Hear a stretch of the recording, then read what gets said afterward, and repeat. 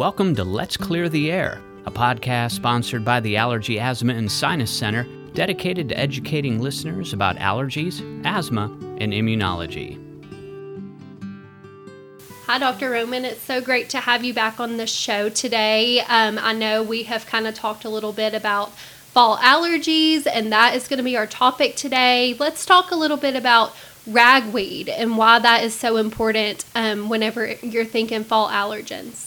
Yeah, thanks for having me back, Kaylee. I'm excited to talk about fall allergies, and it's just around the corner, really.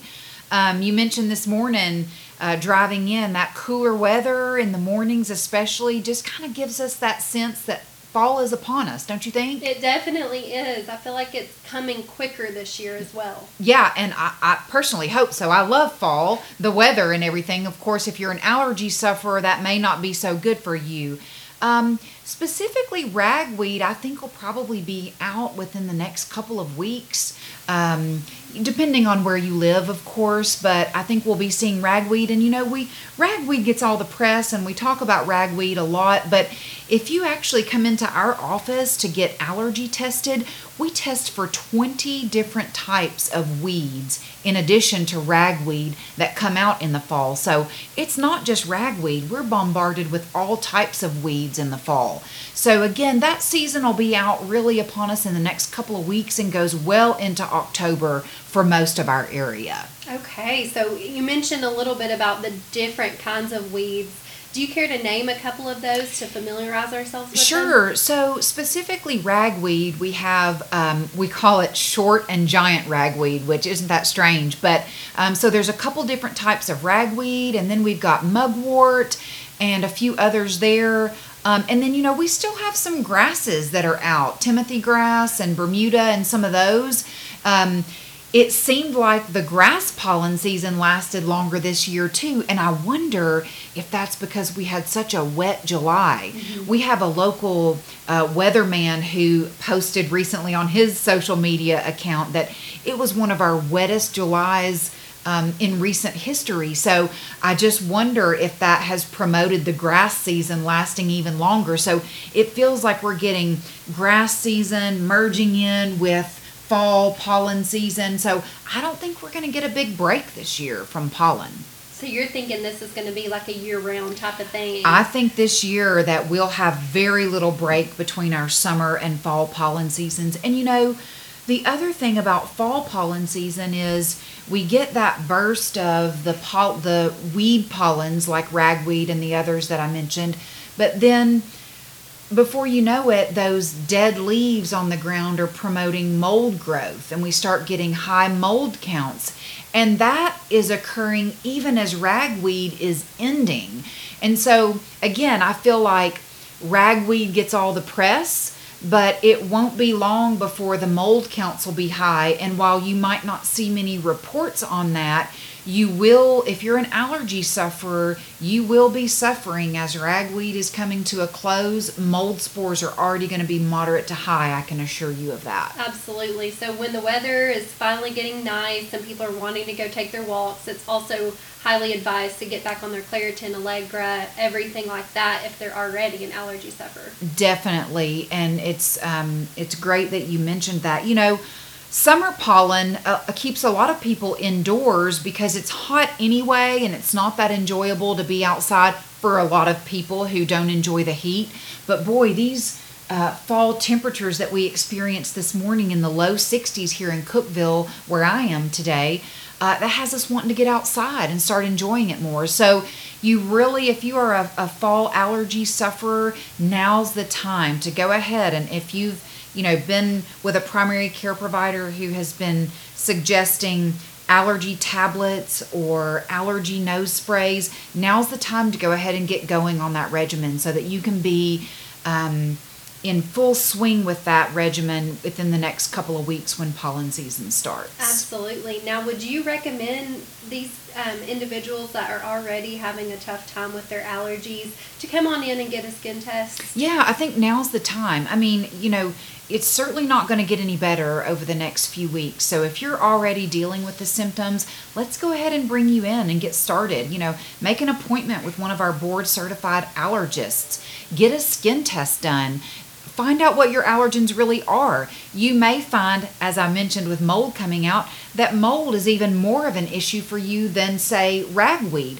So it really helps to know, what am I actually dealing with? What am I truly allergic to? So that you can kind of delineate your seasons. Or maybe you're not even a seasonal sufferer. Maybe you're a year-round sufferer. And go ahead and get that test done so that you can kind of figure out what you're allergic to, because in the fall I feel like so many people already are sneezing, coughing, wheezing. You're having all of that. Right. And if you can find out what you're allergic to, again, with one of our board certified allergists, you all can come up with a plan together. That might involve medicines, that might involve allergy shots, which again will provide you with more of a long-term solution for your allergies. I often have patients ask, well, in the winter I'm fine. Do I really need to keep going on my allergy shots? Absolutely you do, because if you have maintained that regimen through the winter, you can count on a better spring ahead for you. If you give up in the winter, you're going to be starting from scratch come spring, and you'd be in much better shape ahead of the game if you have continued that regimen of allergy shots through the winter season, even though you might not be a winter allergy sufferer. Yeah, and I know that you coach tennis and you're around a lot of athletes as well. What would you advise athletes that are out in it a lot? You know, it's interesting because I have a lot of parents who came in as summer was coming to a close and school is back in session. And so, yes, their children, their athletes are back out on the football field, back out on the baseball and softball field, starting their conditioning for their spring season. So if you are an athlete or the parent of an athlete, now's the time to get going on whatever your fall regimen is, whether that be allergy shots, allergy medicine. But again, if you don't have a plan, you need to get in with us, be seen, get that skin testing done, and let us help you create a plan for you or your child or your athlete. And I know we're talking fall allergies, and a lot of people associate that with runny nose, coughing, those types of symptoms, but even asthma is so prevalent in the fall season. So definitely. Do you care to kind of talk a little bit about what ragweed and these fall allergens will do to asthma sufferers? Yes, yes, that's a very good point that we need to talk about. So, you know, athletes sort of get bombarded from all aspects, whether it be their allergies or their asthma or the combination of the two.